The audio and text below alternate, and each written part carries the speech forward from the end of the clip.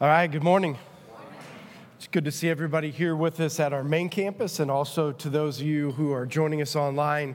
We're thankful that we can gather together today. We're ending up our series, In God We Trust, and then we're going to be moving into Palm Sunday, getting ready for Easter. So a lot of exciting things happening here at Life Church. But let's talk about this whole In God We Trust. Why is it important, and what am I hoping that you got out of it, and what I'm hoping that you can then carry into our lives. So we talked about this idea that in 2020, there was a lot of things that happened that we wouldn't have counted on, or things that happened that we would have never thought possible. And I think for a lot of us, things that we thought would never change, or things that we thought we could put our total faith and trust in, fell apart at times. And so I thought that did a couple different things, at least it did for me, which was maybe I put my hope and trust in some things I should have never, put my hope and trust in. And the other thing is it brought me back to this whole idea of who do I trust when everything falls apart? And so where do I find my peace? Where do I find my trust when things get outside of my control? Which I think I've shared with most of you guys before is that I like to have somewhat of control of my life and what I do and how it all turns out. And so part of 2020 was you don't have any control, over what's going on. So you need to figure out, where are you going to put your trust and where are you going to put your hope. And so we did, for the past couple weeks, we talked about, so what does it look like for us individually to put our hope and trust in Christ and understand that we're not going to change that we live in a chaotic world. We're not going to change that there are some things happening in our world today that I don't know that it's completely reversible in some of the things that are happening, but we can know this as a church. We can be unified, maybe not in who we think should be president or who we think should be, what policy should be or how the world should exactly run, but we can be unified in this. We have a mission, and that mission is to reach people for Jesus Christ. Right? So the church should always be unified around this idea. And I said in 2020, one of the weird things is I thought the church lost its focus, right, of what we should be unified around. Because here's what we know, right? At the end of the day, there's always going to be things that we disagree with in the way things are going and the way things are happening.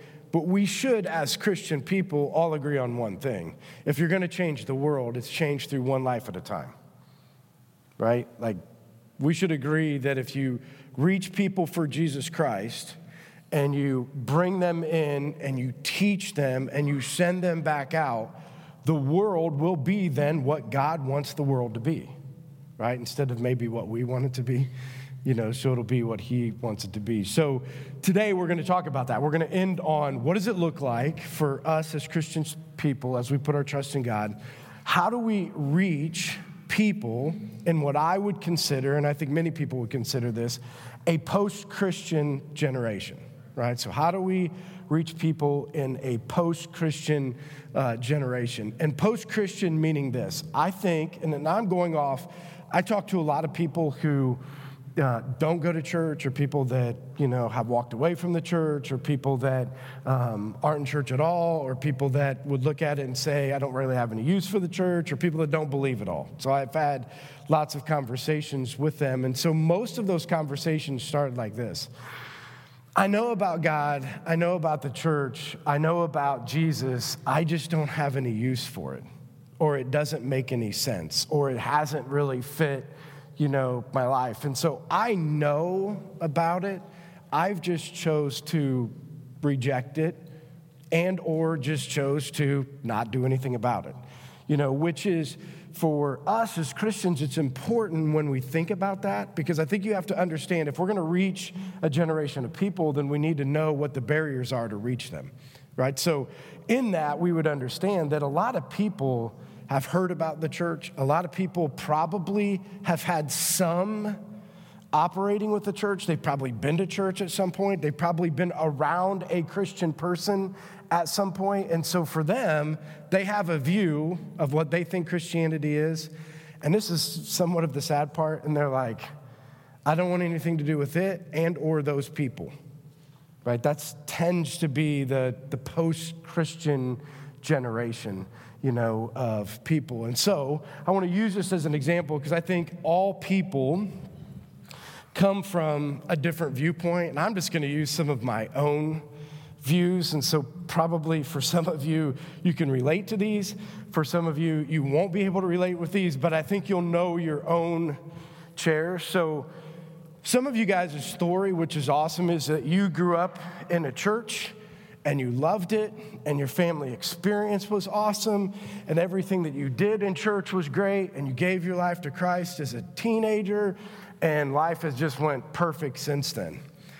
Well, that wasn't my story, right? So I'm not saying that's not the majority, but I do think that there are a lot of people that go through what I did, which is I didn't give my life to Christ until I was in my 20s, and part of it was this. So I grew up in a church, which I think this is a lot of people's story. I grew up in a church. It's just my church experience wasn't that good. And the reason that it wasn't that good is so I grew up in a home where my parents made sure that I went to church. But part of the reason they wanted me to go to church is because I was somewhat of a crazy kid. So they're like, the only way to fix them is to get them to church, right? And so if they go to church and you get them religion, then they're going to get fixed, right? So I can remember going to church, and it's funny the things you can remember and don't remember. I can remember being in Sunday school when I grew up. So here's my parents who come to church. My dad usually falls asleep in church, but you have Sunday school, and you're going through this. And I can remember that the teacher walked away, and there was a flannel board, up there, and I probably made the characters on the flannel board do some things that they shouldn't be doing. And the teacher came back, and my Sunday school teacher slapped me across the face, for, maybe making some inappropriate things with the flannel board, right? And so with this whole story though is then they went and got my mom, and then, my mom was, oh my gosh, you're so embarrassing because you're the kid, did anybody else's kid? Like everybody else wanted to do it. I just had enough guts to do it. Right? Anybody ever be in that, you're the one that everybody else is talking about it and laughing about it until the teacher comes back in and they're like, we told him not to. I'm like, you liar, you were laughing the whole time. You were a part of it, but you just didn't do it, which it was part of my struggle, right? Part of my struggle is you're no different than me. It's just I do it in a way that, you're going to get in trouble for because they find out that you're the one instead of you hiding behind everybody else and doing it. So my mom, is so embarrassing. You go to church and, and this is the way you act. And now everybody in church knows that, that my kid is a bad kid per se, And so I grew up in this idea that the reason to go to church is just to correct all of my bad behaviors. And what I found out is there was this legalistic view. So as long as you follow the rules, you're a good kid. If you don't follow rules, you're a bad kid. And so part of church was helping you follow the rules. So I just learned to be like everybody else. I learned to be a good liar, right? This is what I learned. I'm like, I can fix this problem. I can be like the rest of you. I don't know anything about it. Because here's what I learned is that as long as you lie, you can keep a perception up of you and the people around you that nobody else is going to punish you for. And so when you grew up in this legalistic type chair or legalistic piece, you learn to just be a good liar or manipulator or just get around the system. So for me, I'm like, church really didn't have any answers for me to make me a better kid. And so growing up, I was like, I'm going to go because it keeps everybody happy. But at the end of the day, this whole legalistic approach to Christianity didn't work for me, and it wasn't making me any better. And then as I got older, I came to this place where I started to actually look at what are they actually talking about? And so anybody ever a part of you're listening to somebody preach something out of the Bible and you're like, that made zero sense? Right? You're sitting there and you're like, I know that he just talked for 25 minutes, but I have zero idea because it had no it made no sense to me what he was teaching. Like, it didn't apply to my life at all. Like, I might be able to know more about the Bible. I might be able to know that he was preaching out a certain part of the Bible. But how I was supposed to take that and make it work in my life never made sense. And so I looked at a preacher who couldn't make it make any sense. And then I thought, well, maybe my parents could, and they didn't either, right? So you would go to church on Sunday, and they would make you go to church on Sunday. But then if you tried to watch them live it out, anybody else? Like, you'd like, I don't see it here either. So this doesn't even make any sense to me. So I'm like, okay, legalism doesn't work for me, right? So legalism doesn't work. I don't have any idea how to apply this to my life because it doesn't make any sense in the real world on how to get it done. And I'm trying to look at examples of people, and nobody that I was around at the time gave me an example of like, oh, this is what it means to have a relationship with Jesus Christ. Like, this is how you live, and this is how you take the Bible, and this is how you make it work. And then I got to the place where, so then it was like, well, maybe I should, start to get back and get involved and do more. Or maybe I should, go back to the church. I think I told you guys the story of I wanted to marry Sherry, so she said I had to go to church. And I'm like, whatever.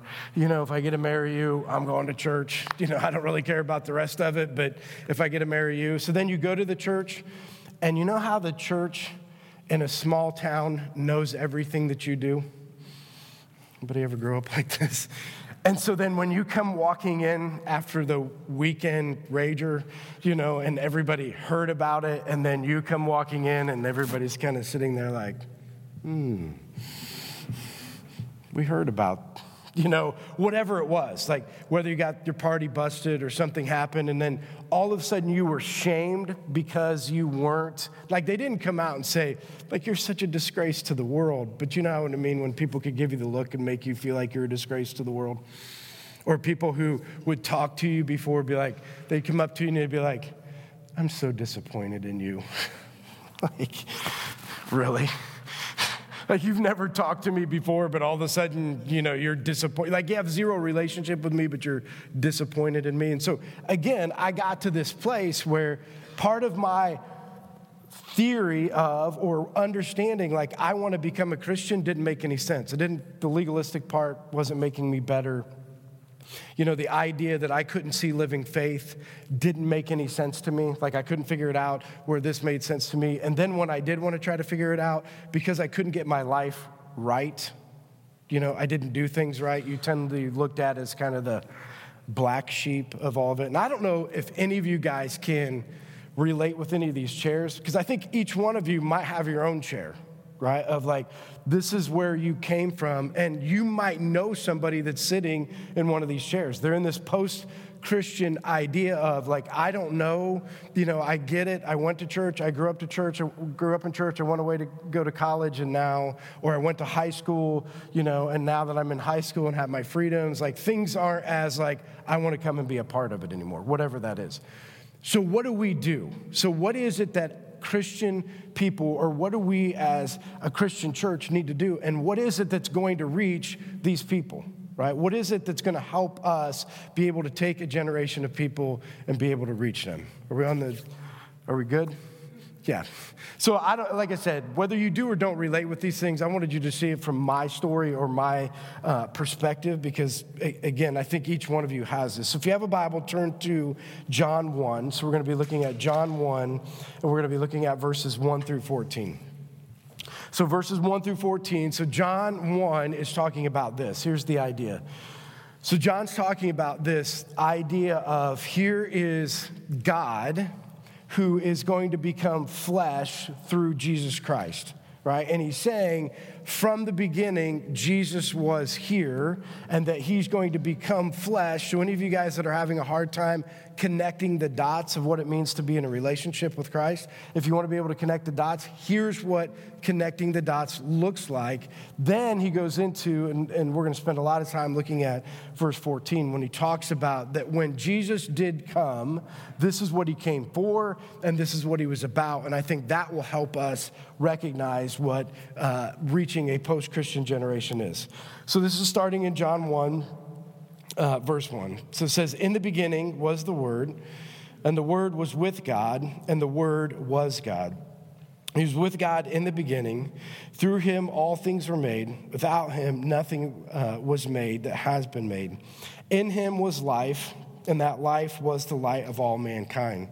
The light shines in the darkness, and the darkness has not overcome it. So in the beginning, just to kind of give you, what they're talking about. So when it says in the beginning, the Word was the Word, and the Word was with God, that's Jesus. That's what he's talking about. So in the beginning, Jesus was with God, right? So in the beginning, he was a part of creation. In the beginning, he was a part of everything that was going on, and he will be the light into a dark world. Then verse 6 says, there was a man sent from God whose name was John. He came as a witness to testify concerning the light, so that through him all might believe. He himself was not the light. He came only to witness to the light. So that's John the Baptist. So John the Baptist came. He was the one saying, Jesus is coming. This is what Jesus is coming to be, the light into the world. And so people at times were confusing John the Baptist with Jesus. So he says, he is not Jesus, but he's the one who's going to be proclaiming that Jesus is coming. Then verse 9 says, the true light that gives light to everyone was coming into the world. He was in the world and through the world, and though the world was made through him, the world did not recognize him. He came to that which was his own, but his own did not receive him. Yet to all who did receive him, to those who believed in his name, he gave the right to become children of God. Children born out of natural descent, children born not of natural descent, nor of human decision or a husband's will, but born of God. The Word became flesh and made its dwelling among us. We have seen his glory and the glory of the one and only Son who came from the Father. And this is the key part that we're going to spend time on, full of grace and truth. Right? So he was full of grace and truth. So it says Jesus came into the world, something that we all recognize. We're going to be talking about it through the Easter season. People didn't accept him, so Jesus came. People around him didn't recognize him as Jesus, and so then, they rejected him. But then he came as flesh, lived in the world so that people wanted to know who is God. They could say, look at Jesus.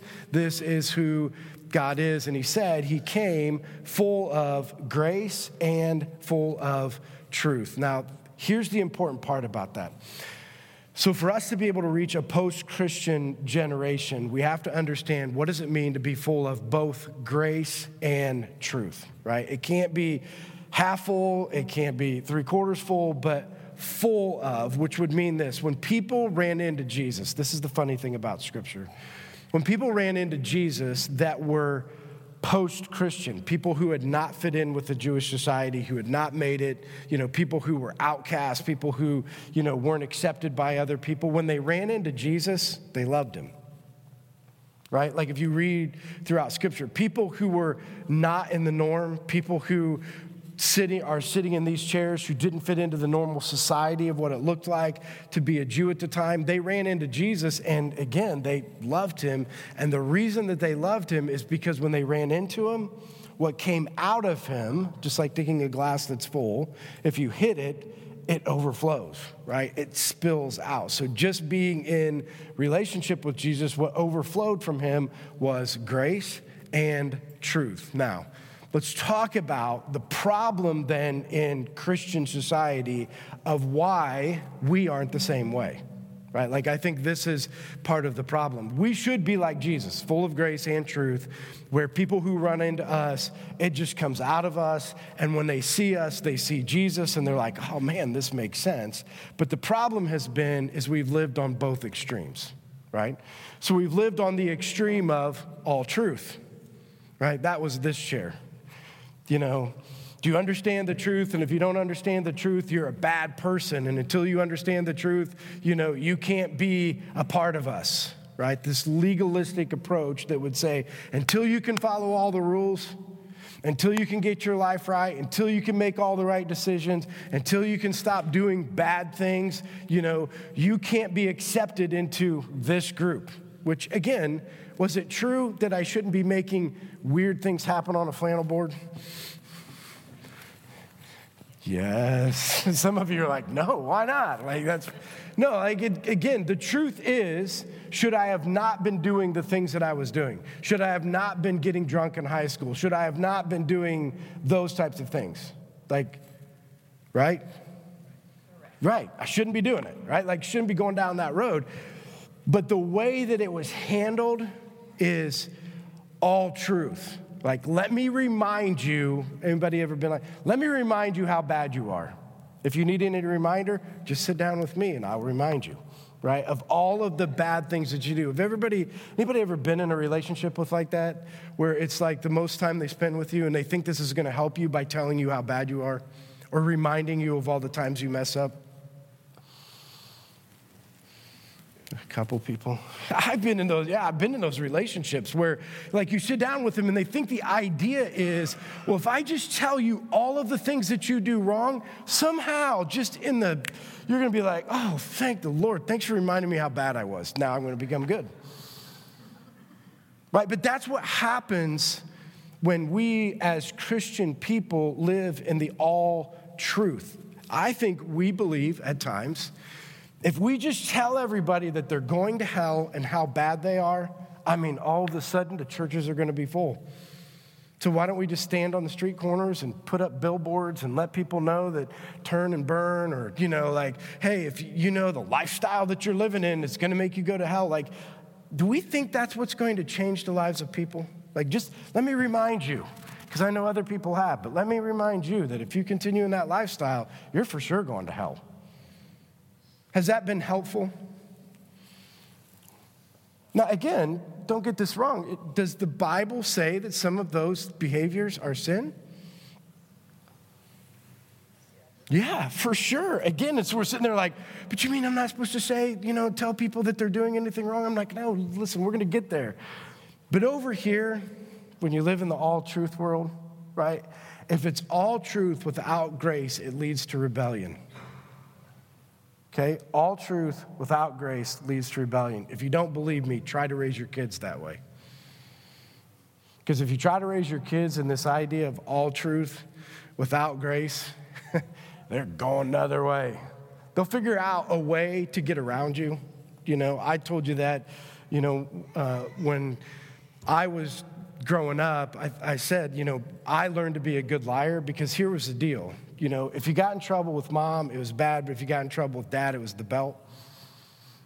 You know what I mean? That was way back when. I know you're probably not allowed to do that anymore, but back then it was if you get in trouble in school or you do something, or they find out about something, it's there wasn't going to be I'm going to help you work through it and help you figure it out. It just was, there's no talking. You just go in, bend over, and the belt's coming, right? There was no relationship in the idea of let's try to figure out why you keep making these stupid decisions.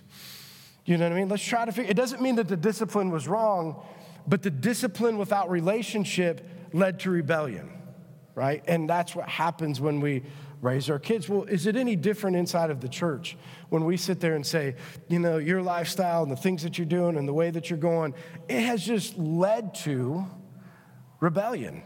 People I can't live up to it. They might be sitting in this chair. I've been reminded by the church of all the things that I do wrong, so why would I ever come until I get it right? Right? Why would I ever be a part of life inside of the church if I'm still making mistakes or not doing the things that I need to do? So we need to be a church that would understand that we can't be the extreme, all truth. Now, the same extreme happens, and I think you see this. So a long time ago, it was all truth, and everybody's like, wow, this ain't working. Everybody's leaving the church. So let's be all grace. So all grace, meaning that it doesn't even really matter what you do. Just know that God loves you. And heck, someday you'll get it figured out, and we'll just keep going down this road. And we don't really need, in truth, what is truth, really? You heard this in the younger generation. What is really truth? Is the Bible really truth, or is this truth? And so we've leaned on this side of all grace, which all grace leads to. So all truth leads to rebellion. All grace leads to relativism. So this idea that truth is relative, meaning that whatever you want truth to be is relative to your situation, right? So you come up with this idea that you're going to believe that this is going to be true. Why do you believe this is true? Because it fits me, right? And so what do you see inside of the church today? Churches that have went away from saying, well, this is what the Bible says is truth, and so we're going to just make it relative to the people that are here, because the biggest thing we got to do is just make sure that everybody understands in this church that God loves you, right? And so as long as you walk out of here with the warm and fuzzies, the church did its job. I'm like, that's a terrible idea. Right? It's a terrible idea to somehow give people warm and fuzzies that when they stand in front of Jesus, they ain't warm and fuzzy anymore. Right? Like now they're standing in front of Jesus and Jesus is saying, well, this was the truth. And they're like, well, wait a second. I went to church and I was around people and they never talked about that, or they never went down that road. And so again, how do we get to the place where we're not all truth and we're not all grace? How do you put it together?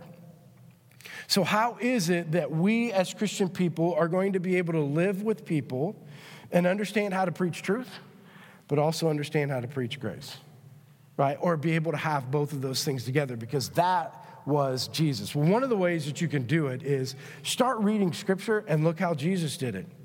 One of the ways that Jesus did it is he was in relationship with people. Right? When you're in relationship with people, you have the ability to be able to talk to them about what is true.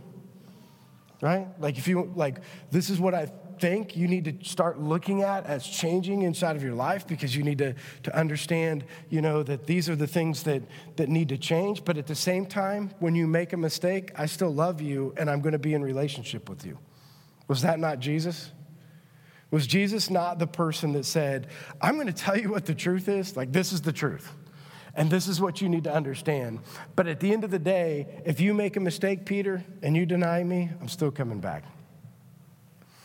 Like if you disciples choose to do something and it's not right, I'm coming back. I think that is for us as Christian people, how do we get there, right? Well, it starts with this. Are we in relationship with people, right? Are we at a place where we can be in relationship with people? Are we at a place where these post-Christian people, like people who are in one of these chairs, making their decision of why they haven't come back to, being, or understanding what the church looks like, are we in relationship with them? Because if you're not, and we're just saying it from a distance doesn't work, or being there from a distance doesn't work. And so I'm going to give you a couple things to think about as the worship team comes back up. Here's a couple things to process. How do we respond to a post-Christian generation as Christian people? So here would be your first thing, okay? So ask yourself some of these questions. One, are you having conversations with people that are sitting in one of these chairs that are keeping them from understanding a relationship with Jesus Christ? Because if you're not, how do we reach them? Right? If we're not in conversations with people, because I've always said this, the balance of the church has to be two things. The church needs to be a church that's reaching people. It needs to be a church that's discipling people. And it needs to be a church that's sending people out. And the church better be balanced that way, because if the church is all just about making people better, the whole discipleship model, but then we never reach people, then we're missing the boat. Or if we're just, reaching them and discipling them and not training them to go back out and reach more people, then we've missed the boat too. So we have to get to the place of how do we get in relationships with people that we can talk to and have these conversations with? How do we, as Christian people, show or be like Jesus? Because I think this is the other disconnect, the one that I had in this place, which was, show me what a relationship looks like, because I don't really know. You know what I mean? Like, what is a relationship with Christ? Does it mean that you just go to church on Sunday? Like, is that what it means? Or does a relationship with Christ mean that, I go to Sunday school? Or does a relationship with Christ mean that I just become a better person? Like, show me what a relationship is, right? And I've always, you guys know this, right? Like, if you want to give your kids the best opportunity to pick the right person to marry in their life, then be the best example of what a relationship should be. Yes. Don't miss that one. If the whole rest of this message was boring, don't miss this one. Like, if you want to get your kids to pick the right wife or the right husband someday, and you want to teach them how to pursue and love one another every single day, regardless of the situations that are happening inside of your home, regardless of the challenges inside of your home, then be the example that they can see. Pursue each other, love each other, be nice to each other, do whatever it takes to be in relationship. And my question always is that what we are showing this world is a relationship of a pursuit of trying to love Christ and be with Christ and be in relationship with him? Or are we a generation of people that have said, Jesus on Sunday and the world on Monday through Saturday, and we'll be back to you, Jesus, again?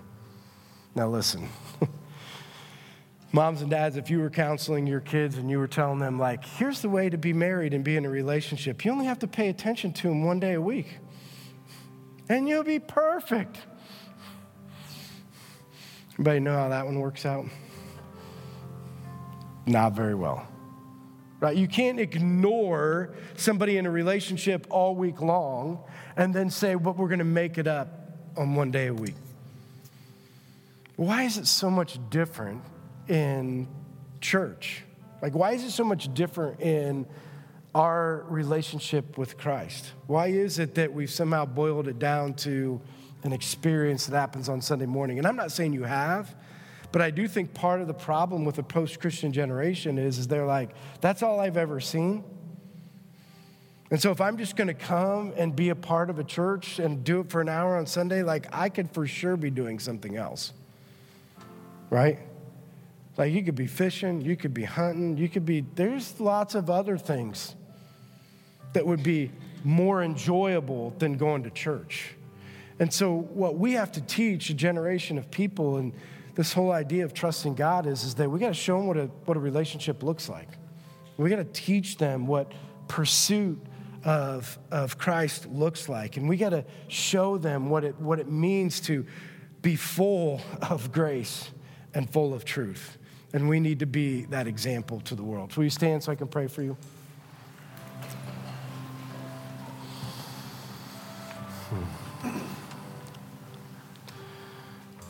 So, Heavenly Father, when we come to you, we would understand that we're living in a world that sometimes feels like it's out of control, Lord, and that it doesn't always look like we can bring it back into order. And Lord, we need to walk away from this series with this idea that we know that our job isn't to bring the world into order. Our responsibility is to bring the world to you. And that we as Christian people will do that by being full of grace and truth. And we will be a generation of people who will be an example of what a relationship with you looks like. And so, Lord, I pray that you will give us the courage to live that out, that you will give us the courage to understand what it means to be full of grace and full of truth, Lord, and that we may be a light into a dark world. Lord, we love you. In your name we pray. Amen.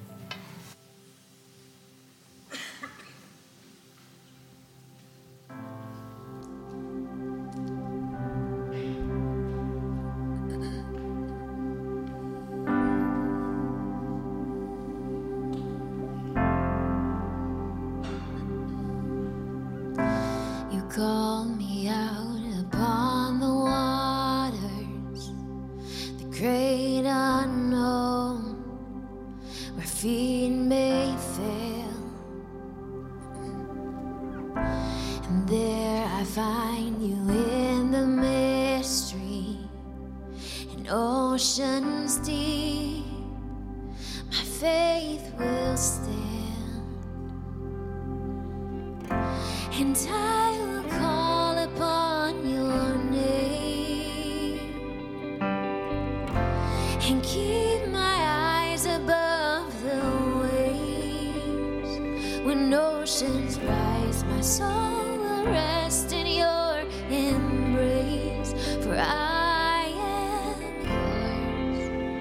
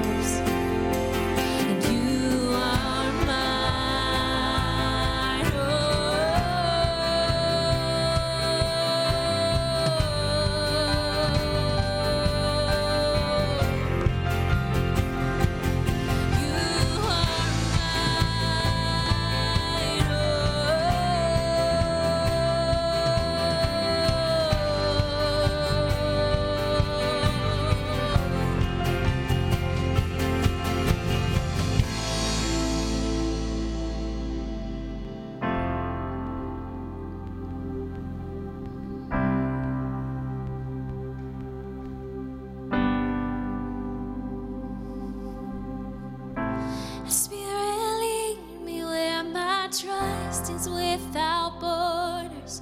Let me walk upon the waters wherever you would call me, and take me deeper than my feet could ever wander, and my faith would be made stronger in the presence of my Savior.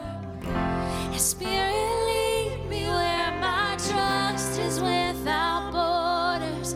Let me walk upon the waters wherever you would call me. Take me deeper than my feet could ever wander, and my faith would be made stronger in the presence of my Savior. Spirit, lead me where my trust is without borders. Let me walk upon the waters wherever you would call me. Take me deeper than my feet could ever wander. My faith would be made stronger in the presence of my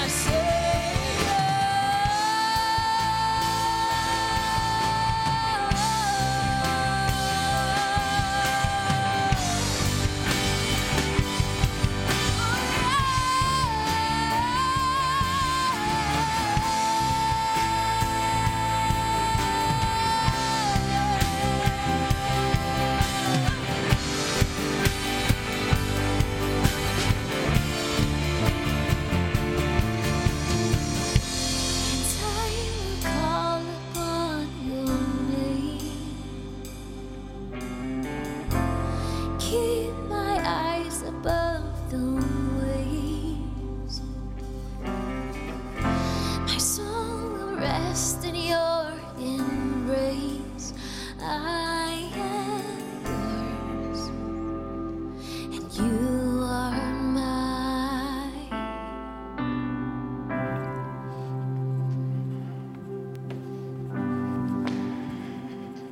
So for each one of us, I think we need to process just that. As we are His and as we are children of God, how do we continue to trust Him?